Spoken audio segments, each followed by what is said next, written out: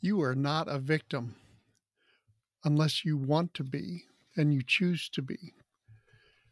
Many believers in the Lord Jesus do not walk in the full authority that he gives us.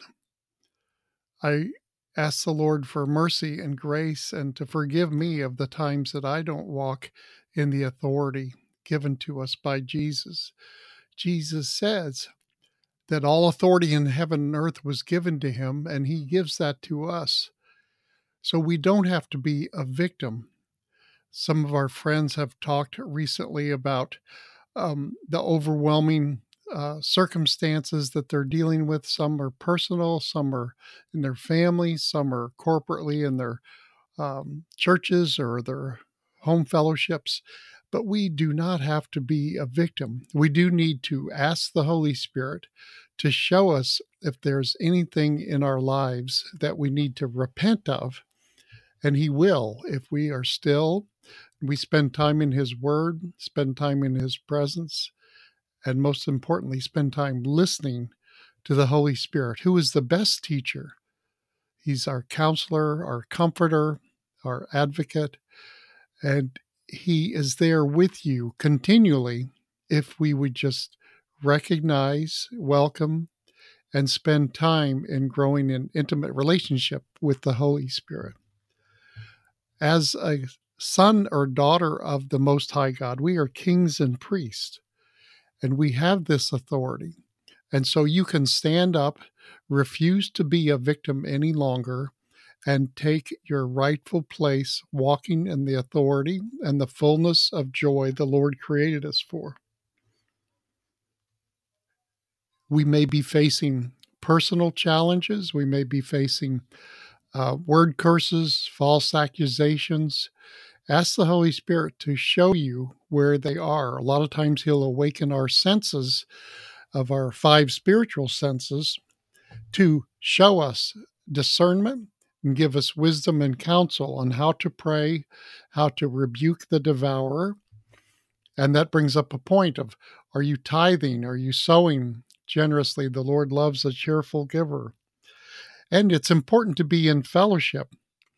Scripture says, do not forsake the gathering or the fellowshipping of the saints, whether it be in a home group, a small group of trusted friends who listen to you, who honor you, who will pray with you and for you as you pray with and for them as well.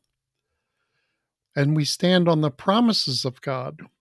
1 Timothy 1:18, Paul is admonishing Timothy, his disciple, to record the promises of God, the prophetic words that we read in the Bible that people have spoken over us, and to stand on those in that we might be able to fight the good warfare.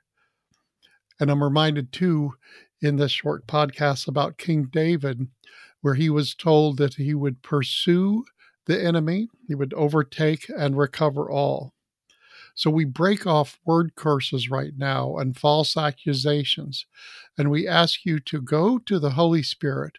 If you're facing challenges or you're feeling victimized, well, change your attitude. Get in the Word and discover the fullness of your supernatural identity that you have in Jesus Christ.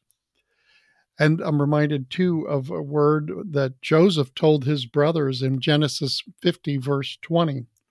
But as for you, you meant evil against me, but God meant it for good, in order to bring it about as it is this day, to save many people alive. So behold, the Lord Almighty God is here now, turning your pain into gain, and your failure into triumph, and your shame into fame, and your rejection in God's favorable manifestations in Jesus' mightiest name.